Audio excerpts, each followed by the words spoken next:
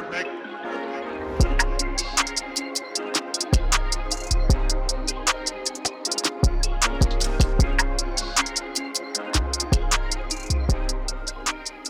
Good morning, Found Church. Before we get into the message today, I wanted to just share a couple of quick announcements. God has really just been impressing on my heart that this is actually a real opportunity to galvanize our church, to strengthen the core of our community that God has already started to bring together. And with that, I would like to encourage our people to be reaching out to at least 10 people that you know have been in our church. Maybe you've invited to church and they've come, and so we want them to know. We want all of our people to know that it's just not about us individually. It's about this whole body together. And so I just want to encourage you, reach out to at least 10 people, and maybe next week reach out to 10 other people, and just let them know that they are part of this family, that they are being thought of, that they are being prayed for. Maybe you can ask them if they have any needs, and really be a part of the hands and feet of Jesus within this body. And it's also an opportunity to reach outside of this body. People that you've been maybe even wanting to invite to church or into a Find group, and you could ask them to join us online, or you can reach out to them and make sure that they don't have any needs. The second thing I want to talk about is just, if you didn't already know, we have canceled every one of our public gatherings, short of our Find groups. If you still want that option, you can still feel free to meet. But because of that, we wanted to take this opportunity to give you a platform to reach into each other's lives. And so we've created a Facebook group called Found Church Community. And we'd ask that you hit the link and join that page, because it'll be a private page that you'll maybe feel a little bit more confident to share some of your needs, share some of your encouragements. Maybe you can share the prayers that God's put on your heart for our church, and maybe even share some testimonies. I think it'll be a real amazing place where we can grow closer with each other, get to know each other a little bit better.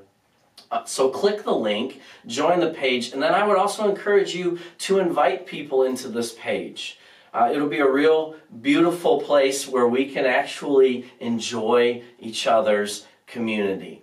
And it'll be a place where we can really love on each other. So I'd encourage that. Let's join together today in worship. And again, we're just so thankful you're here.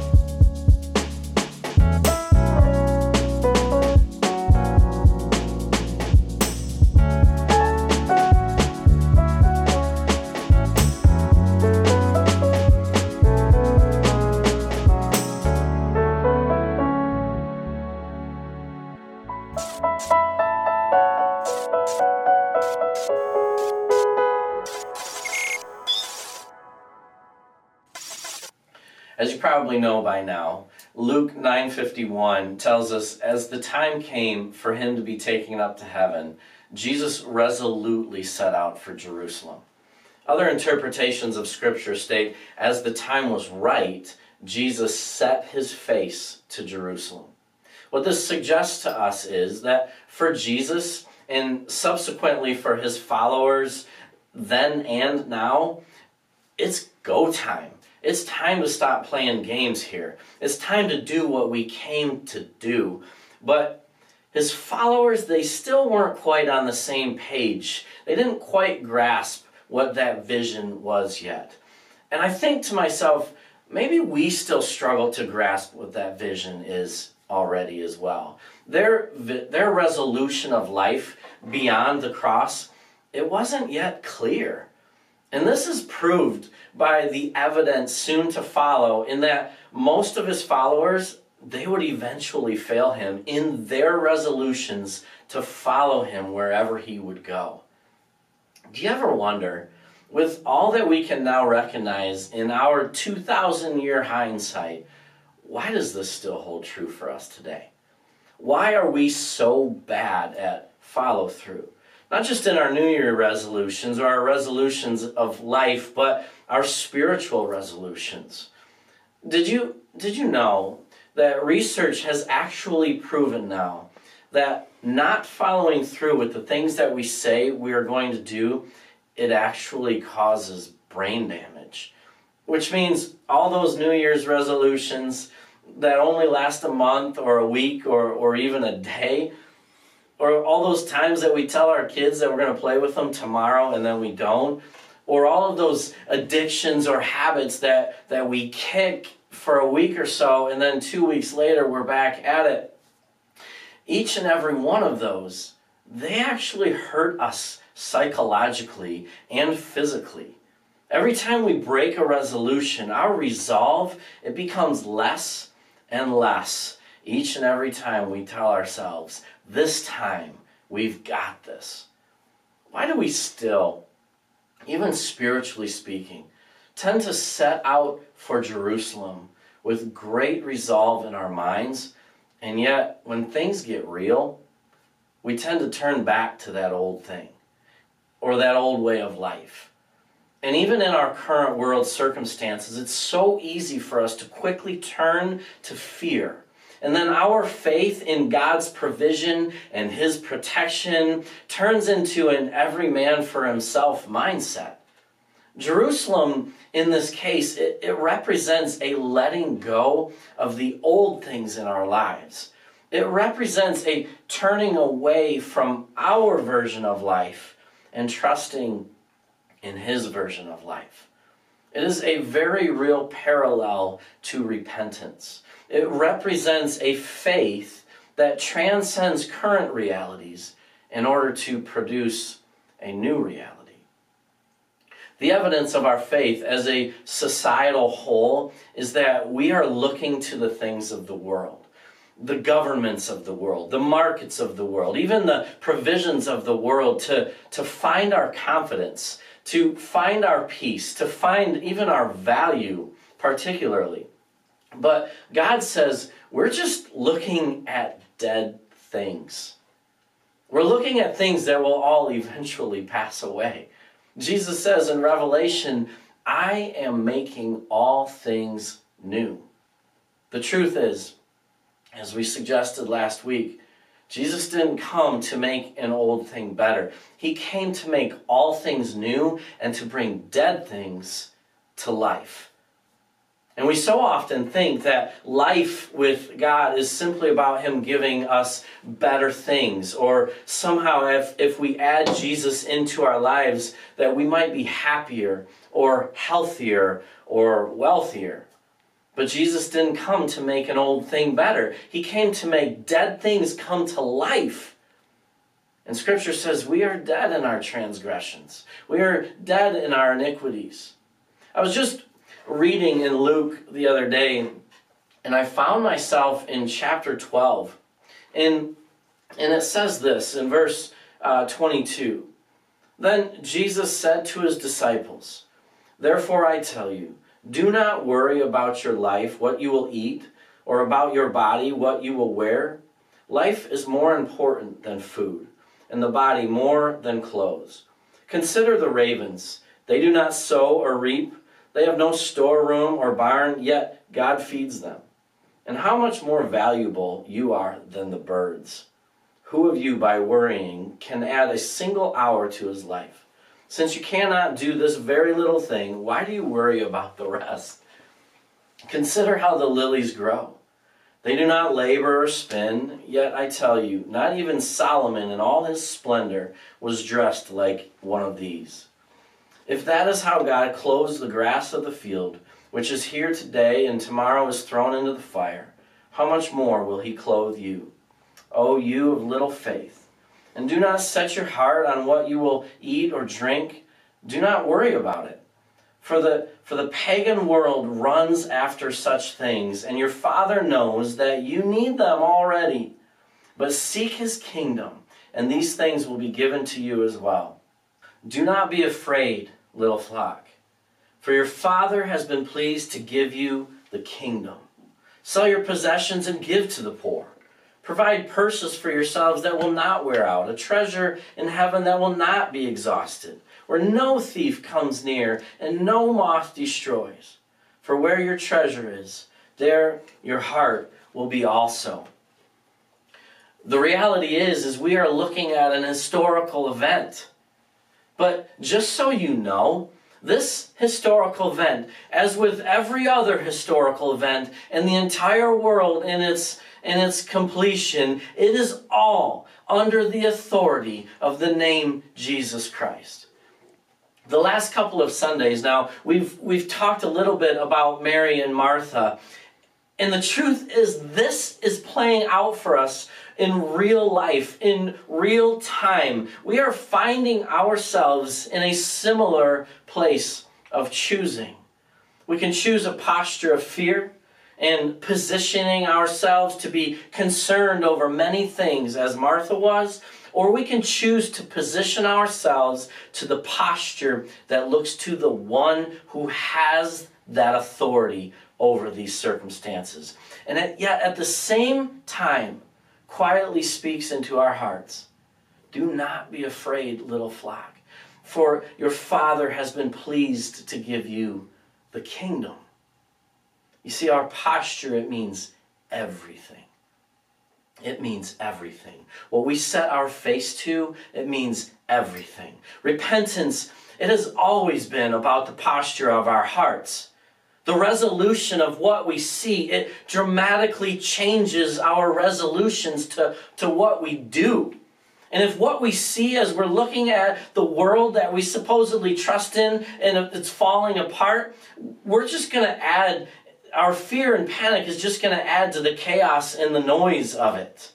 But if what we see is the Father whom we trusted, who, because of our posture, not because of our work, but because of our posture, is pleased with us. That reality, by faith, produces a new reality in our heart, which is peace in the storm. It's joy in the tragedy. It's love transcending the conflict. In our hearts, it produces the kingdom of heaven that will always stand, even in the midst of the kingdoms of this world notoriously failing yet again to produce life in us. All because of posture. Jesus, he set his face to his Father. But he knew he first had to go through the cross. And his posture, this is an important point. It was also of that of a son whom his Father was well pleased in, which gives him the resolution. And so he marches on, resolutely set out for Jerusalem.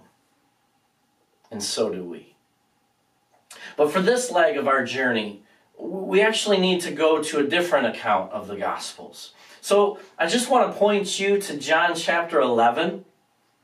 This is one of those texts that is actually meant to turn our world upside down. Maybe this text is for one of those times, just like today, when our worlds have been turned upside down, so that we can actually see the kingdom of God finally right side up. That's the resolution of life beyond the cross. So I want to first read this text for you in John chapter 11. Now a man named Lazarus was sick. He was from Bethany, the village Mary and her sister Martha. This Mary, whose brother Lazarus now lay sick, was the same one who poured perfume on the Lord and wiped his feet with her hair. So The sisters sent word to Jesus, "Lord, the one you love is sick." Now when he heard this, Jesus said, "This sickness will not end in death.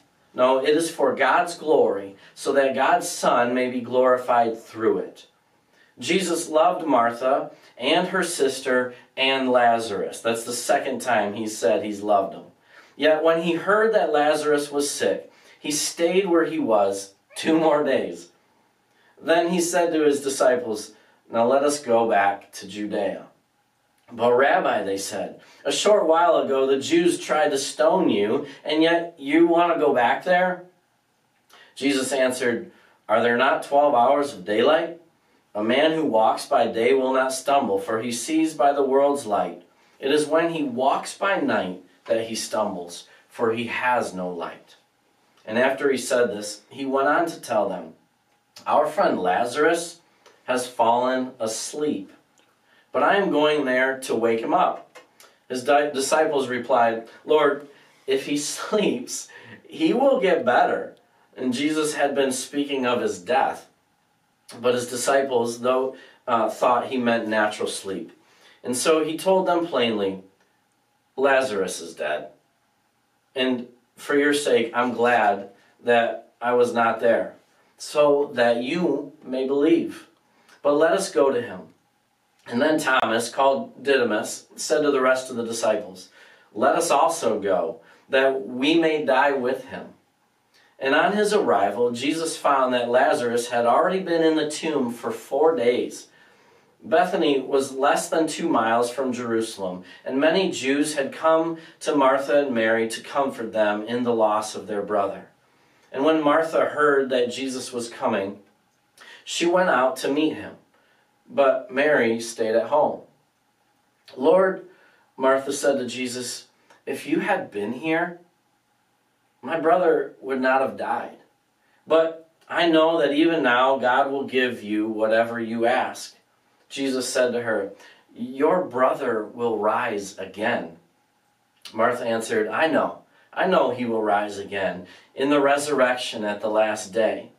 Jesus said to her, "I am the resurrection and the life. He who believes in me will live, even though he dies.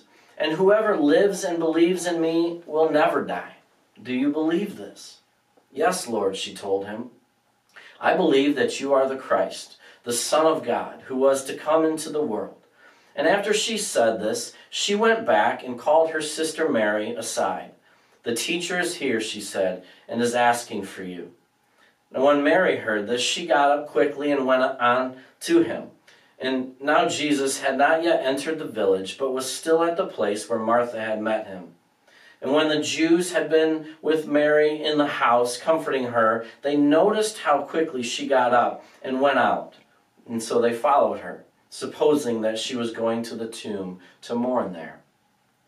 And when Mary reached the place where Jesus was and saw him, she fell at his feet and said, "Lord, if you had been there, my brother would not have died." When Jesus saw her weeping, and the Jews who had come along with her also weeping, he was deeply moved in spirit and troubled. "Where have you laid him?" he said. "Come and see, Lord," they replied. And then Jesus wept. Then the Jews said, "See how much he loved him." But some of them said, "Could not he who opened the eyes of a blind man have kept this man from dying?" Jesus, once more deeply moved, came to the tomb. It was a cave with a stone laid across the entrance.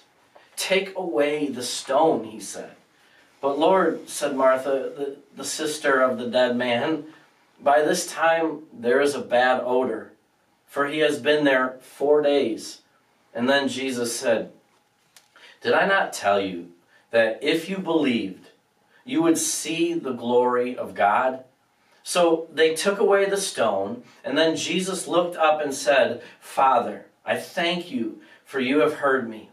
And I know that you always hear me, but I said this not for my benefit, but for the benefit of the people standing here, that they might believe that you sent me."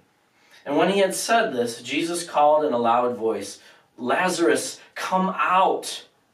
The dead man came out, his hands and feet wrapped with strips of linen and a cloth around his face. And Jesus said to them, take off the grave clothes and let him go.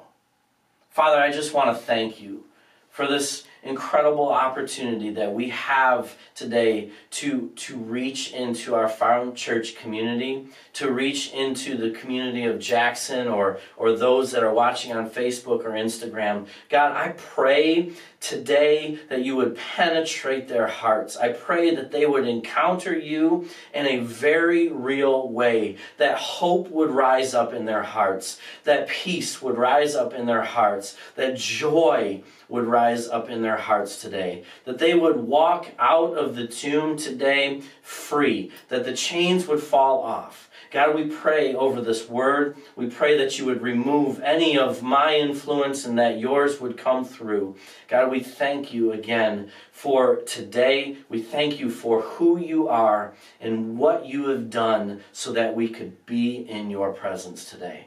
God, we love you and we thank you. In Jesus' name, amen. Now let's get going. It's fitting in a time like this, I think. This message, although it's been adapted based on what God's Word has been speaking into my heart, but this message today, it is for this moment in history. Not to suggest that this will be one of those messages that everyone will hear and remember for centuries to come. No, I think actually it'll be just the opposite. I say today, literally, it might be only for your heart today.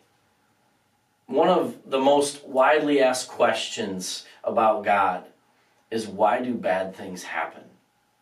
Maybe even more challenging to answer is, why do bad things happen to good people?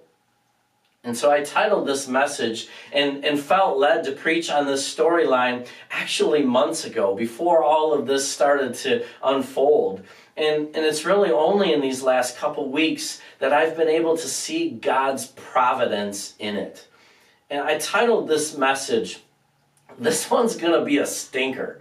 I think we are all now finally able to realize how much these next couple of months are just really gonna stink. And so I think it will be fitting for today.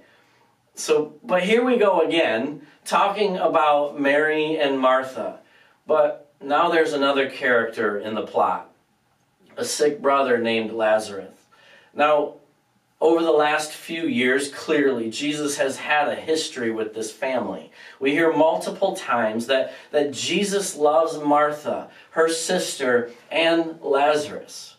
Did you hear that? Can you maybe even relate to that? Jesus loved Martha and her sister and Lazarus. And yet in verse 5, in verse 6 actually, he learned that Lazarus was sick, and yet he stayed where he was 2 more days.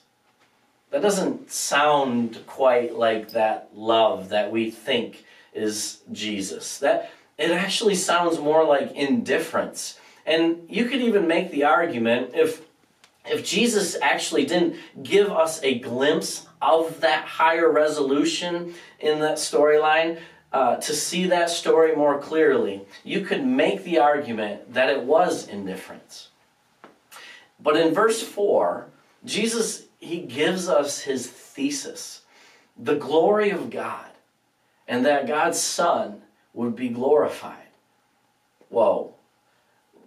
But I thought if God was for me, then who could be against me?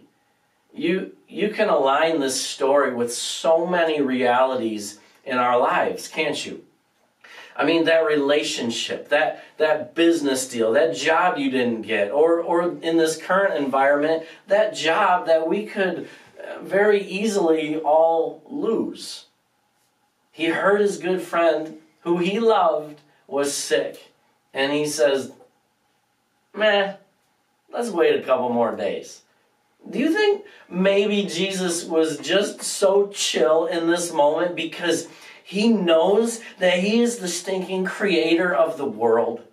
Do you think that maybe this moment was destined for his glory since before time even existed? I think that just might be truth right there. What are we looking at here? What are we looking at in our lives? I think in this story, what we're looking at is the power, walking in authority of his own making. Power, capital P, meaning Jesus, walking in his own authority of his own making. Now, outside of the straight up comedy that is about to ensue in the conversations between he and his disciples, I can only imagine after they've waited for 2 days and Jesus said, okay, now let's go back to Judea. They were like, wait, what? Now you want to go back to Judea? What is wrong with this guy? First he wants to wait. Now he wants to go. Make up your mind, Jesus. We trust you, but you are really acting strangely. And on top of that, don't you remember, Lord, that literally just 2 weeks ago, we were in Judea and they were trying to kill us. They were trying to stone you to death. What is wrong with this guy? Then, of course, here comes Mr. Positivity, and he chimes in, this Thomas, the doubting Thomas, he chimes in with straight contemporary Christian rebuke. You know, the way that we rebuke people with this passive aggression because we just can't be direct. And so we like to label it sarcasm or cynicism. And so he says, all right, guys, come on, let's all go back there so that we can die too. That sounds encouraging. Thank you, Jesus. This is going to be a great day for us.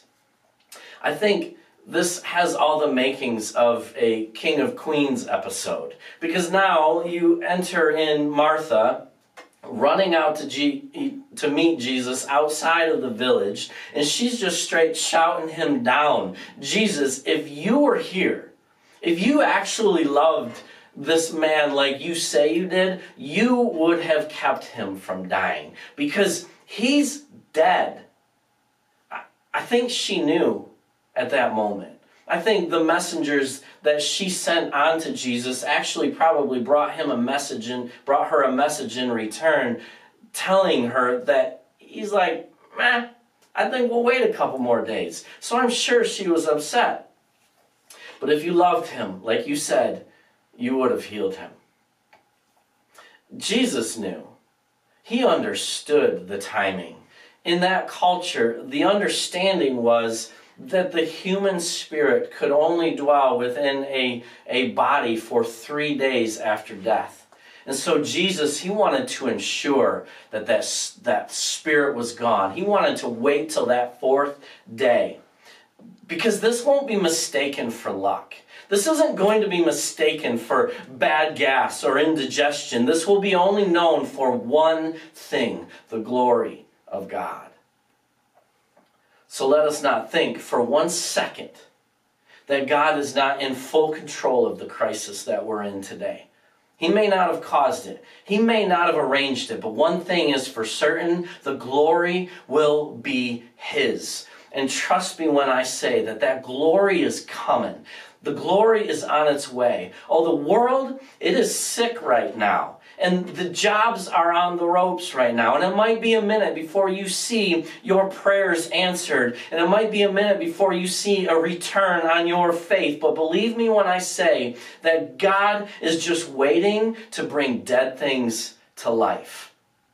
The support, the life support of this world, it isn't the answer. There aren't any levels of government stimulus that's going to revive. It's going to be by the grace of God that dead hearts come alive in this. It will be by the grace of God that dead families come alive in this. It will be by the grace of God that dead relationships come alive in this, because God says, when he says, Lazarus, come out, he's saying, you You, us, we come out of this moment. This is where our dead lives get to come out revived. Not just revived, but brought up in new life. Dead things coming out of the tomb. Martha, he says, your brother will rise again. I know Jesus. I know I'll see him again. Well, what's her posture? Is it anger? Is it frustration? It sounds to me like it's disappointment. Now, this is real. Martha is showing the cards of her faith right now. Of course she believes Jesus is the Messiah. She believes that he is the Savior of the world. Of course we believe that Jesus is the Messiah. We believe that he's the Savior of the world. But what's our posture? She even confirms that she believes that she'll see her brother again at the final resurrection. But her faith is short-sighted. I wonder, are we showing the cards of our faith in these moments too? Is our faith short-sighted in this moment? Don't get me wrong.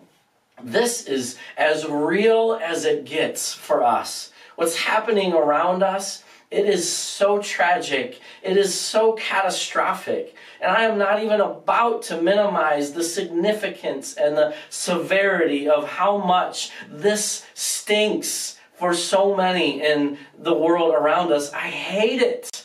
I hate it. But what is our posture? What is the posture of our hearts right now? Martha, again, is proving that her resolution, it's much less than high def right here. She is believing to the point of this cross, maybe the cross that has not yet come, but she's believing Jesus to the point, but not beyond it. And I wonder, that's maybe the tragic part of the story. Maybe that's part of the tragedy of this whole thing. Now, grief is a very real thing. And all of us, we have the freedom to grieve differently. We don't all grieve the same. But we're not meant to grieve as those without hope. Not being able to buy toilet paper, well, that's a whole other message altogether, I suppose. Maybe one day God will give me a word for a message about Lazarus hoarding all the toilet paper in the tomb. I don't know. But he says, Martha, I am the resurrection and the life. Not just the resurrection, I am the life. And he who believes in me will live, even though he dies. And whoever lives and believes in me will never die. Do you believe this, Martha? Yes, Lord, she said. But maybe she still had poor resolution. Grieving, it isn't the absence of faith or some misunderstanding of God. I believe it's a part of the thing that we call love. Pain of losing those close to us, it only goes to show you the evidence of our love. I believe grief to be one of the greatest gifts God has maybe given us in this world. And we can grieve many things in our lives. I think right now for most of us, there may be many of us that are actually grieving in our lives.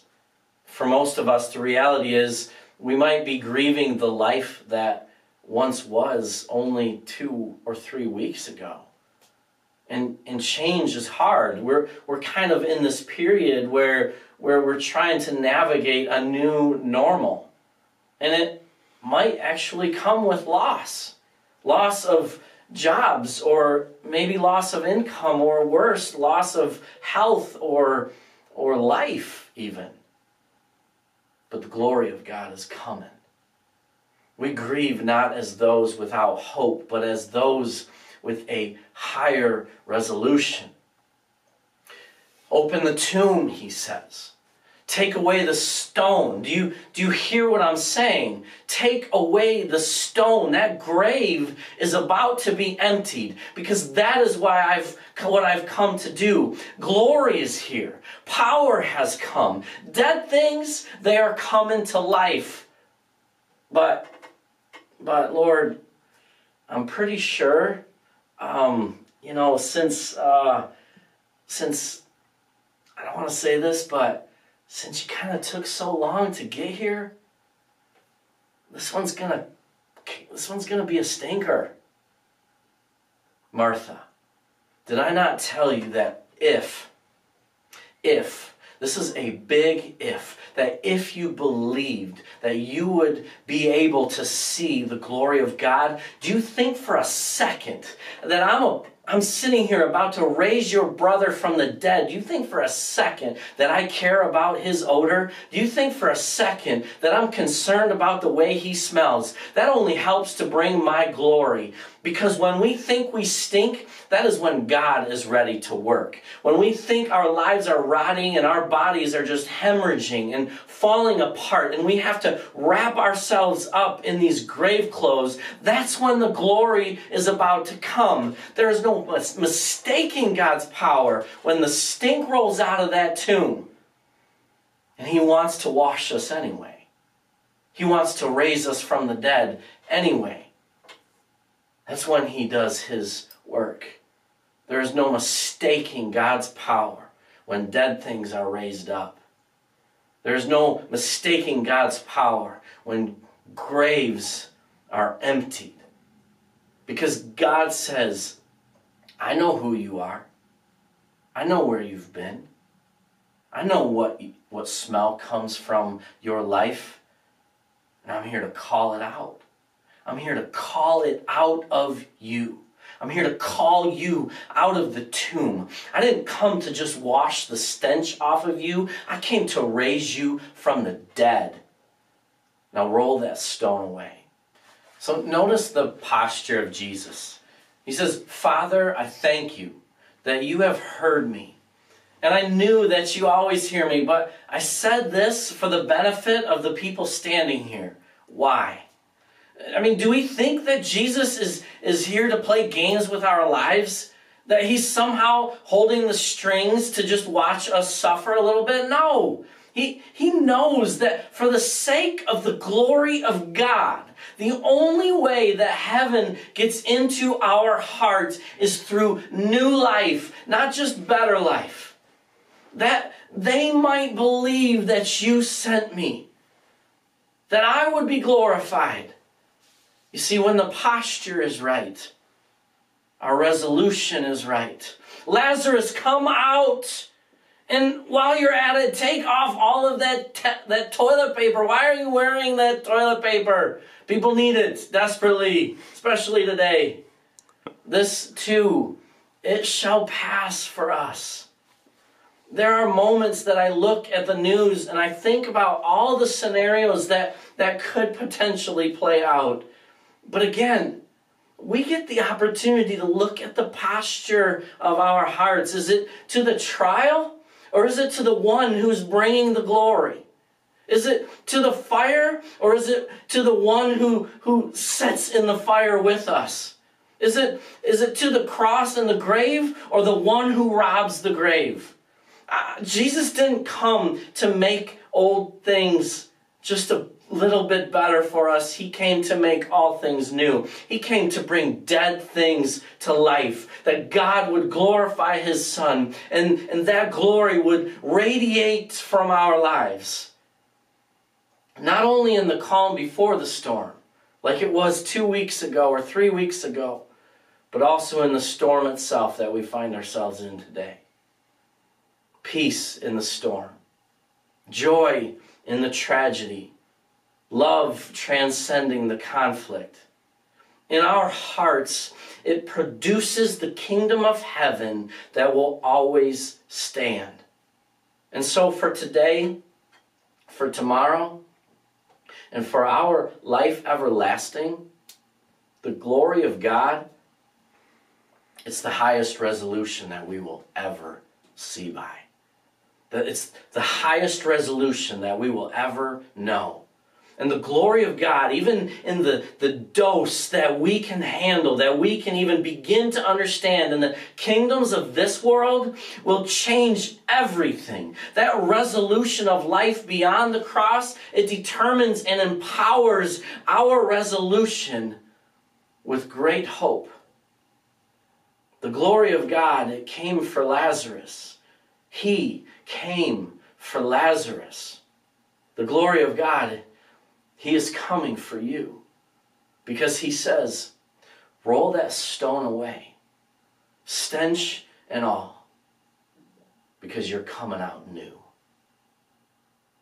Father, I just thank You for today. God, I pray for all of those listening in this moment, that they would just set their face to You, Lord. That they would stop looking and setting their posture towards a world that will fail them yet again. That will fail to satisfy their needs. Lord, I pray in this moment that they turn their face from this world to You, to Jerusalem, beyond the cross, Lord, that they would live in a higher resolution of resurrection. God, we thank You for today. I pray in this moment, if there are people in the world out there that might just run across this post, that might just come across this online service, Lord, that their hearts would be changed, that their hearts would be brought from dead things to life, that they would be called out of the tomb, Lord, that they would receive this new life. We love You today. We love You forevermore, God. And we just ask that You would move in the community of Found Church, that You would move in the community of Jackson, that You would heal hearts, that You would heal the grieving hearts of this world, and that You would give strength to the body of Jesus Christ, that we would be the hands and feet that we need to be to show this world the love of Jesus, the glory of God that is coming. In Jesus' name, amen. We'll see you next week. Perfect.